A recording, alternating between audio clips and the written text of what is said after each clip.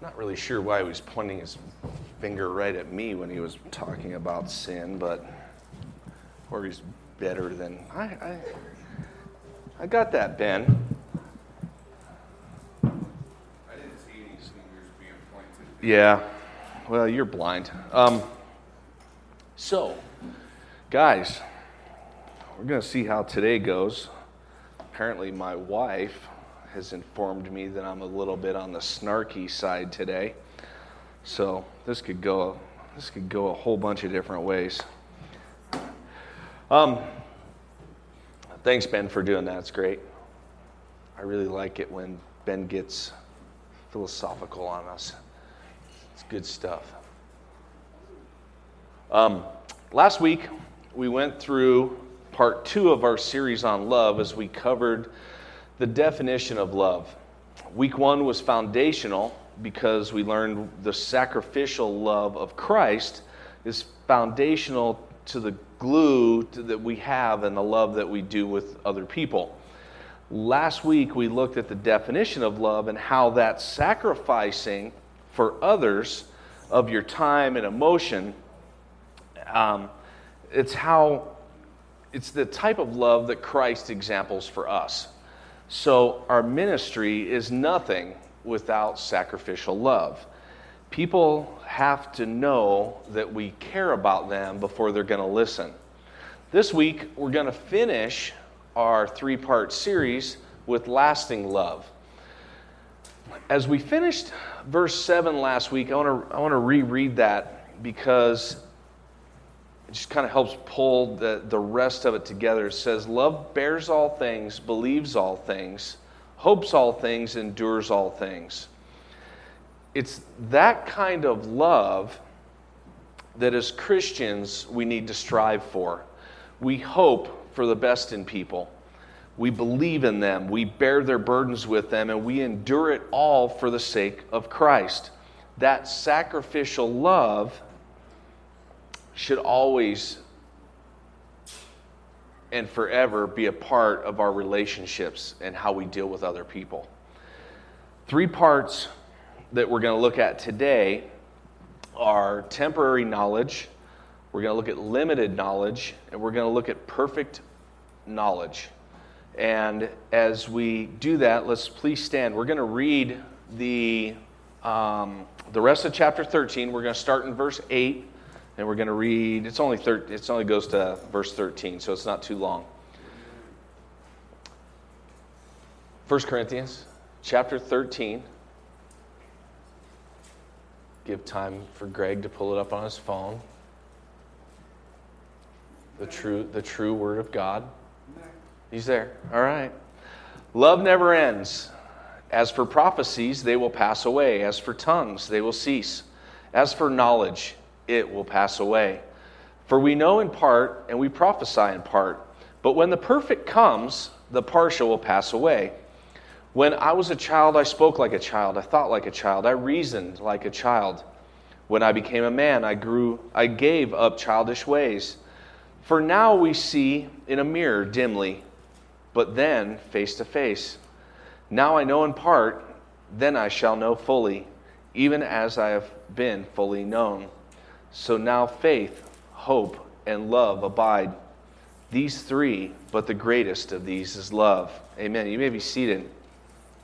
As we've been going through, God gives each of us gifts and uses those gifts to empower us to proclaim His gospel message. We have abilities and understanding that through the Holy Spirit, the world just doesn't understand. Some of us see things that others may not. It's just the way that God created us. My wife was having a conversation with somebody the other day where we see things, me personally, I'm very black and white. This is true, it's not true. My wife sees things kind of overhead from a different viewpoint. So she can see it's just different giftings that different people have. And it's important because she kind of tempers my black and white, and I kind of temper her overall view of things in a way that we complement each other. Some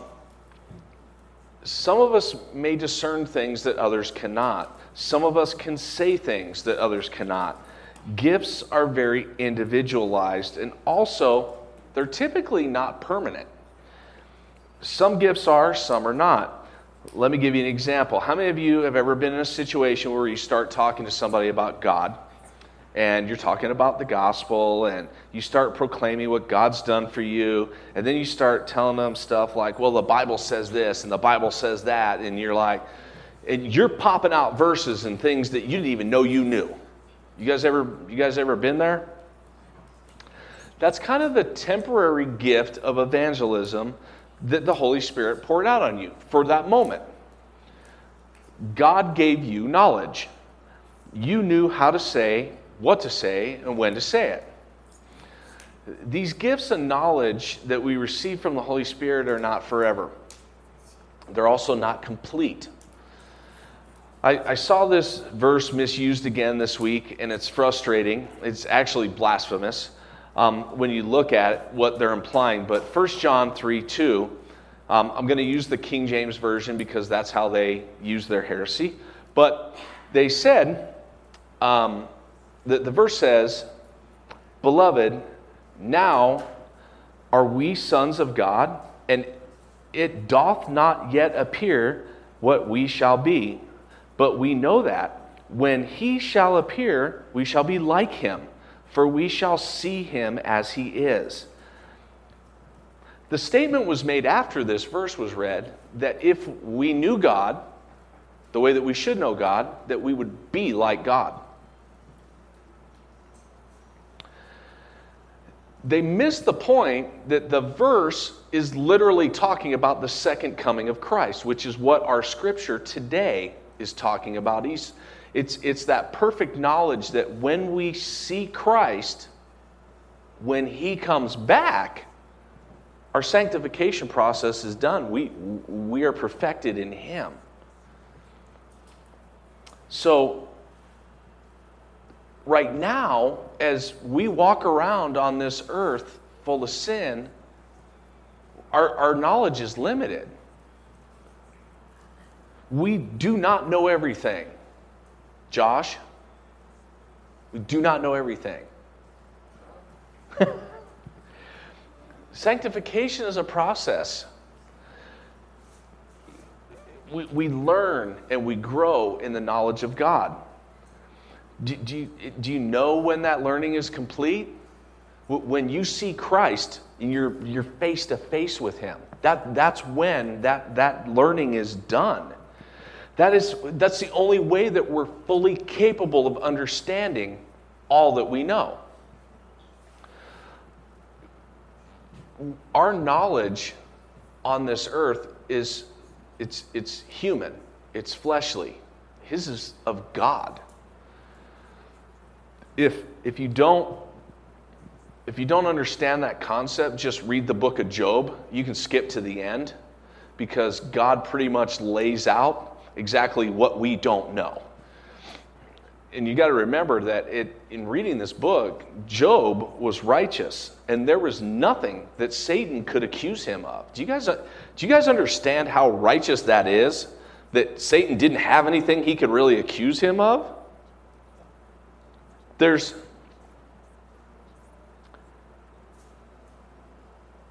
Even with that, he still didn't fully understand God. Job did not understand the concept of what God was. It's about trusting in his knowledge and what he has for us. It's a knowledge of what he has already done on the cross and sharing that with other people. What is our mission? Our mission is to love God and to glorify him. And we do that by sharing that love with a fallen world. Knowledge is knowing as hard as we try, as much as we dive into our Bibles, as much as we dive into prayer, as much as we give our lives to Christ, as much as we do all of those things, We still don't understand it all, and we're never going to. It's funny, we were talking in our Bible study, and we've been going through the book of Mark, and we decided that we're going to go into Revelation. Eschatology and the study of end times can get heated between people. It can even cause division in a church, and I've seen it happen. I've studied this stuff for years and listened to some of the greatest theological minds on the planet completely disagree over these things. They have different viewpoints on the subject, and that's fine. I have my own strongly held beliefs. But when it all comes down to it, I think Ben said this the other day, when it all comes down to it, when Christ is standing right in front of you, that's the moment you're going to go, I was wrong on everything. Or I was wrong on most of it. I was wrong on almost everything. I was wrong on parts of it. Because you know what? People argue about this junk and they get into fights and they sit there, and you know what? I know this for a fact. When you're standing in front of Jesus Christ, He's not going to go, did you think I already came? I was coming. When did you think that was going to happen? It's irrelevant at that moment. Because you're going to know. You're going to know it. As we study and read and pray, God reveals more to us. That's the entirety of the sanctuary. That's what happens during the sanctification process. But it's never complete. That process never finishes. We've all done it. We read a passage and then something pops out at us, right? You're like, I've read that verse 57 million times, and all of a sudden now that really makes sense to me. Because the 57 times you read it before, you weren't ready for God to reveal what makes sense to you now. That's just the reality of how that all happens. That's what our text means when it says the partial is going to pass away. Some of these things you're not going to fully understand. Some things He reveals, some things He does not. When the perfect Christ comes, we fully understand. Our knowledge will not be lacking or be partial because it's all there now. Contrary to the beliefs of some, we cannot achieve this on earth. It's not possible. In reality, we couldn't handle it. We could not handle all of that knowledge. Think about this. If you could, you would be God. You would be like God. You would have the same abilities as God if you had all that knowledge, if you had that ability. And our faith, as sadly as it's taught in most schools today, our faith would be in humanism. It would be in us. Because why do we need God? We have all the knowledge. It's literally the exact same thing that Lucifer got thrown out of heaven for, was the pride that he had the same knowledge God had. We have a limited knowledge, and we have that, I think, by design from God. Because we want to and we strive to learn more, right? We want to do things. We want to experience things. We want to explore things and have discussions. We draw closer to each other through, really, think about this, our lack of knowledge. We talk to each other about things we don't know, right?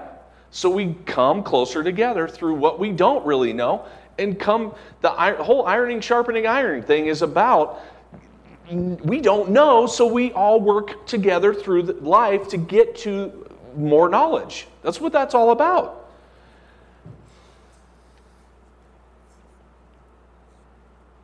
The reality is, guys, we haven't even scratched the surface of knowledge. The pride and arrogance of humans to even think that we have is astounding to me.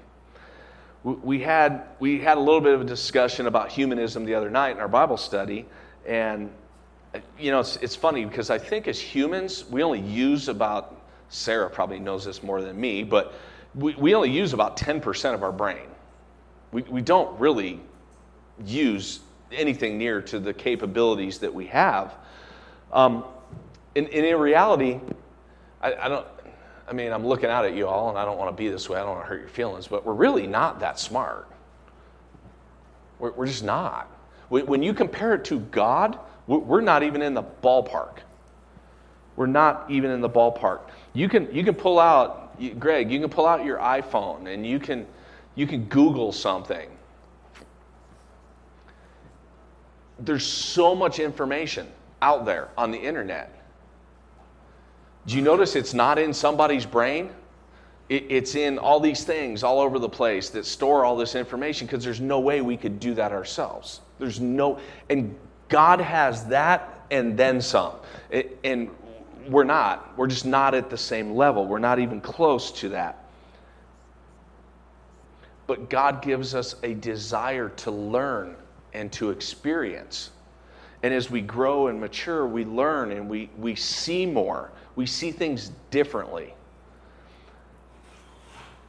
Show of hands. How many of you guys, when you were in elementary school, was asked by your teachers what you wanted to be when you grew up? That's pretty much most of you. Mom. Okay, keep your hands up. How many of you are what you wanted to be when you grew up? What you said. How many of you? Like 2? Okay, you're not grown up yet. Put your hand down. All right, so two of you. Now, it's normally just a few. Why? Because when you're a child, you really don't have an understanding of what life is. You have no concept. There's no reality for you to base your choice of your future on. You just don't understand these things. I mean, normally what we do is when the teacher comes around to us, we raise our hand and we go, I want to be a firefighter because that's cool. Or I want to be the president. You know, we come up with some kind of a lofty thing, normally based on we've seen somebody do it and we think that would be a cool job. It doesn't have any real meaning to it. As we learn and grow, we begin to see things we never saw before. So when we're that young, we're learning new things every single day. As we continue past elementary school, we get to an age of about 12 to 13 years old where we start critically thinking. Up until then, basically, pretty much all your decisions are based on what your mom and dad tell you are right and wrong. When you're 12, 13 years old, you start going, why? Why? Why? And you continue that forever. No, you do that for quite a while. As parents, we have to be patient with our children at this age, because if we don't, the reality is when they say why and you don't answer them, they will find their answer somewhere else. And as parents, we want to give them the answer that's biblically correct and sound. And most of the time, where do they get their answers from? School, their teachers, somebody that you don't know whether they believe in God or not. But that's where they get their answers from. So when we give them answers, we also have to be true. We have to be real. We don't just tell them something to shut them up. Your answers should align with Scripture. Truth is important because the reality is our children are overwhelmed with the lies that they get out in the world. It's just the reality. It doesn't matter how much you protect your children, they're lied to every day. They just are. So this right here, I'm telling you, at 12, 13 years old is make or break time with your children. It just is. We talked about this the other night in our Bible study, but kids are in school all week long, and their teachers flat out and ashamedly teach them humanism, evolution, sexual promiscuity, or worse. Then they come here and I get them for an hour on Sunday to fix everything. Listen up, kids. We're going to do it all in 1 week. No, it's just the reality of life, guys. So you have to be careful. You have to protect what they're learning. Do you guys see how this can become a problem? This was not an issue really for the most part up until about 1962. Who can tell me what happened in 1962? Anyone? Come on. Huh? What? It turned 1962. No. What? Yes. What? They took the 10 Commandments out of schools. Yeah, kind of. They basically, the Supreme Court in 1962 banned prayer in public schools. And then the dominoes just started falling. Once you started banning prayer in public schools, it was effectively kicking God out of the public school system. So now you look at, there's no Bibles in school. There's basically anything Christian is typically forbidden in schools. The ironic part is you can bring the Torah. You can bring pretty much any type of religious book you want. They just don't want Christianity there. And I want to read from John 17, 13 through 18. It says this: "But now I'm coming to you, and these things I speak in the world, that they may have my joy fulfilled in themselves. I have given them your word, and the world has hated them, because you are not of the world, just as I am not of the world. I do not ask you take them out of the world, but that you keep them from the evil one." That's a very important verse right there.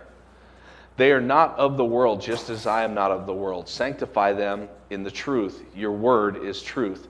As you sent me into the world, so I sent them into the world." My wife and I'm going to tell you right now, I have flat out said I am opposed to sending my kids to public school. I don't want them there. I have 2 children that are there. I had one that went, and I'm not a fan. I'm not a fan of the crap they teach. I'm not a fan of the crap they teach my kids. I'm just not. And I've seen some of the stuff that has come out of them from being there, and I'm not thrilled with it.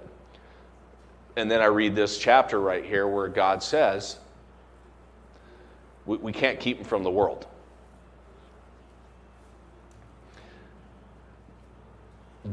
It's our job as parents to give them a strong enough foundation that they can withstand it. Now, I understand not putting them in that environment. And if you're homeschooling your kids, I'm not telling you to not do that. Do not get me wrong on that. Because I still have, the majority of my kids are homeschooled for a reason. There's ones that I don't feel have a strong enough foundation to go into the school. And I'm not going to do it. But we send them out there, but have they been sanctified by the truth? Do they understand what they're going into? At this stage, these children are they're starting to make life-changing decisions. And again, their knowledge is very limited. Sorry, but at 12 or 13 years old, they don't even know what they don't know yet. So we have to be vigilant to expose them to the truth, or the reality is their foundation crumbles. So do we love them enough to fight for them? Right here is where it happens. Take the time as they get older, in high school years, their brains, they continue learning, and they start developing goals and things for their future. But they've already decided whether they're doing that with God or without God. Normally at that 12 to 13 age range is when that's decided. And it's based on what they know. So what truth do they know? The reality is, when your kids are in high school, eternity is not at the next stage that they're normally thinking about in high school. What they're thinking about is how to hook up or how to experience new things. They're going to do the things that they're afforded to do in high school. That's just the reality of it, and it's sad, but it's true. It's sadly where a lot of bad life-changing decisions are made, where either they make decisions for drug use, they make decisions that ends up in pregnancy, and you know what? they're at a stage in their life in high school where they feel ultimately they're bulletproof. They can do anything. Because you know what? How many you guys got any high schooler kids? It's funny to me because at that age, they still depend on mommy and daddy for everything, but they know everything. This is the only stage in life right here between about 14 and 18 where their knowledge is no longer limited. They know it all. It's amazing. You just ask them. They will tell you the meaning of anything. Hallelujah. Never thought I'd hear you admit that. Every teenager knows more than their stupid parents, right? They're just old and don't understand is the cry of the high school teen. And then they hit adulthood. Some grow up faster than others. Sadly, today's day and age, you have most of these kids that are 35 years old still living in their mom and dad's basement playing on their computer games. But this really depends on their level of maturity, but more importantly, their foundation. Are they going into adulthood serving themselves or serving God? Those previous decisions that they make become really important now because now these little fledgling geniuses they head out on their own. Some are going to head off to college for further indoctrination. Some are going to hit the workforce. But this is where it gets really interesting for most. They learn through newfound experiences that the world does not, in fact, revolve around them. It's mind-blowing to them. Some of them still have to call their mommy to call them in sick for work because they haven't grown out of that stage. But they learn people outside of their school environment are just not as coddling as those that they used to have. Mrs. Johnson is not there to hold your hand and tell you that you're special. So what do you have to rely on? It depends on your foundation. Is life all about yourself or is it about God? This age here is where that learning and discernment meet face to face. We learn that everything we know is real. Our decisions are life, and they're all important. We don't have a safety net anymore. Our adulthood is not easier. We continue to learn even as we get older. We never fully understand everything. It's hard because our pride and our flesh want things. They want stuff. It's all about us still in most cases. But as you get older, you learn it's not what it's about. Our life all hinges on the knowledge of knowing Jesus Christ. If it's anything else, it's based on human thought. Our Bible says that we should always be ready with a defense for the reason, the hope that's within us. That's 1 Peter 3:15. It's okay to have a limited knowledge as long as that limited knowledge is based on truth. If our foundation is biblical, even when we fail, we come back with strength. We can fall on our face, but we get back up because we have a knowledge that Christ is there beneath us.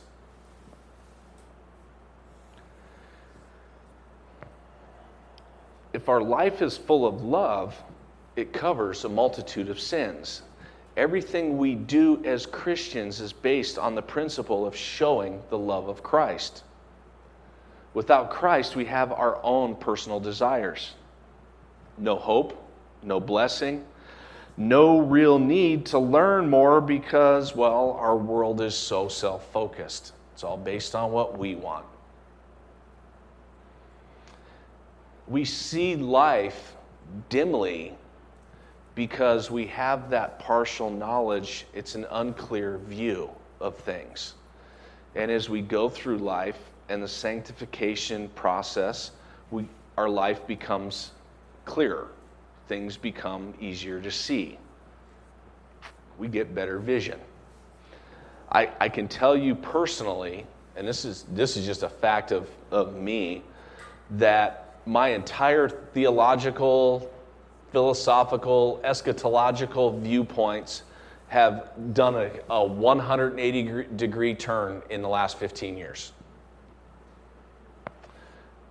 So the entire way that I look at church has changed in just 15 years. As I get closer to God and He reveals more and more truth to me, it's just happened. So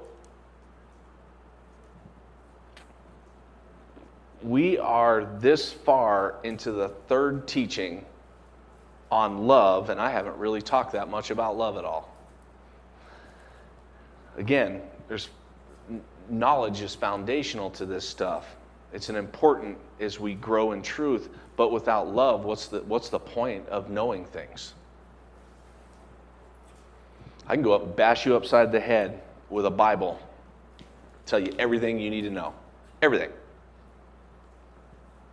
If I don't do it in love, you're not going to listen to me. You're not going to care. Now, I know in part, then I should know fully, even as I have been fully known. What's that mean? What is he saying here? Right now, we all see things that are happening around us in the world. We see how we interact with each other in the world. But they're temporal things, they're flesh and blood. When Christ returns for His bride, we will fully understand what this is all about.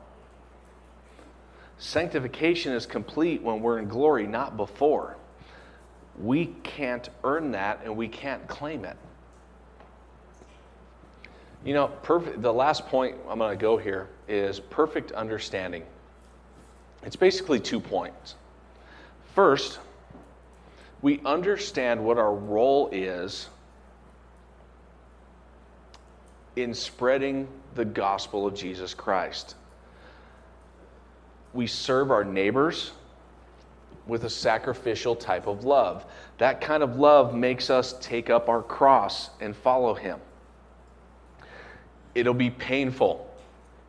People will reject us. People will hurt us. Have any of you guys ever been called something because you believe in Christ? If you haven't, think about that. Because you haven't been telling anyone.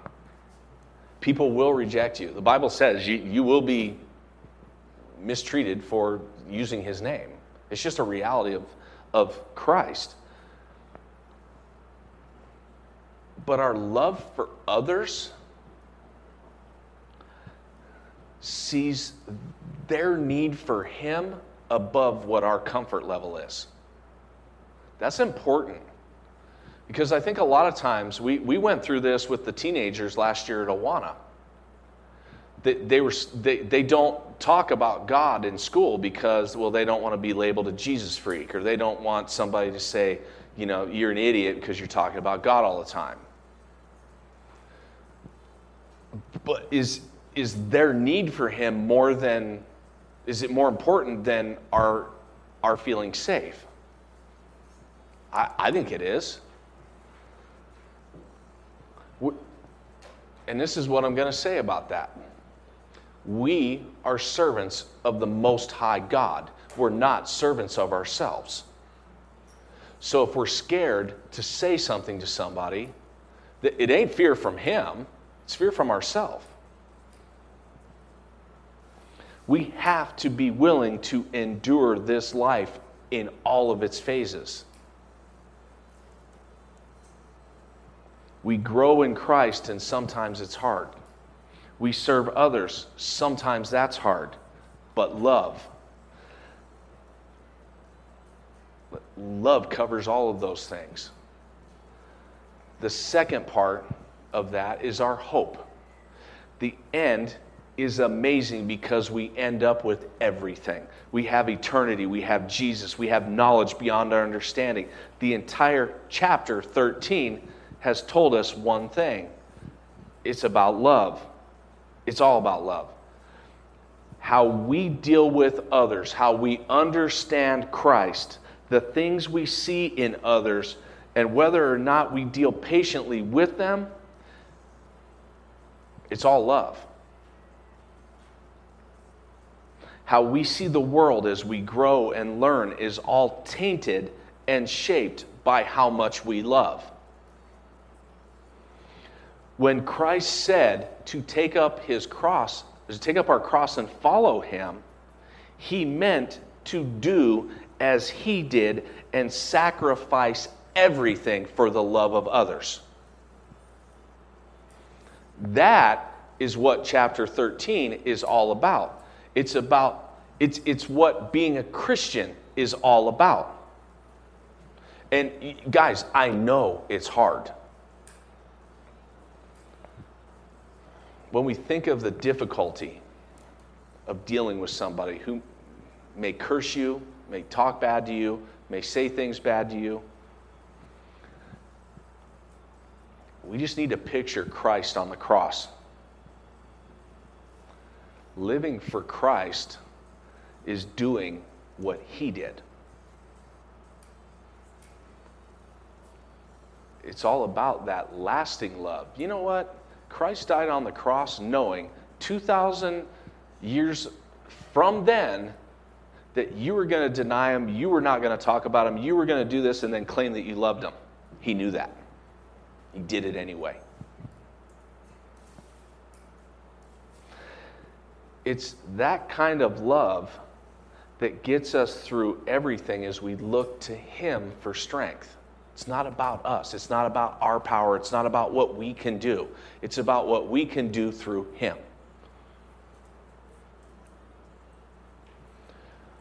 Our love is foundational. It's foundational to everything. Our love is sacrificial. We have to be willing to give of ourselves for others. And love done correctly is lasting, because it doesn't matter what gets done to me. If I'm doing his will, I end up with everything. Let's stand up, we'll pray. Oh, I am done. Good.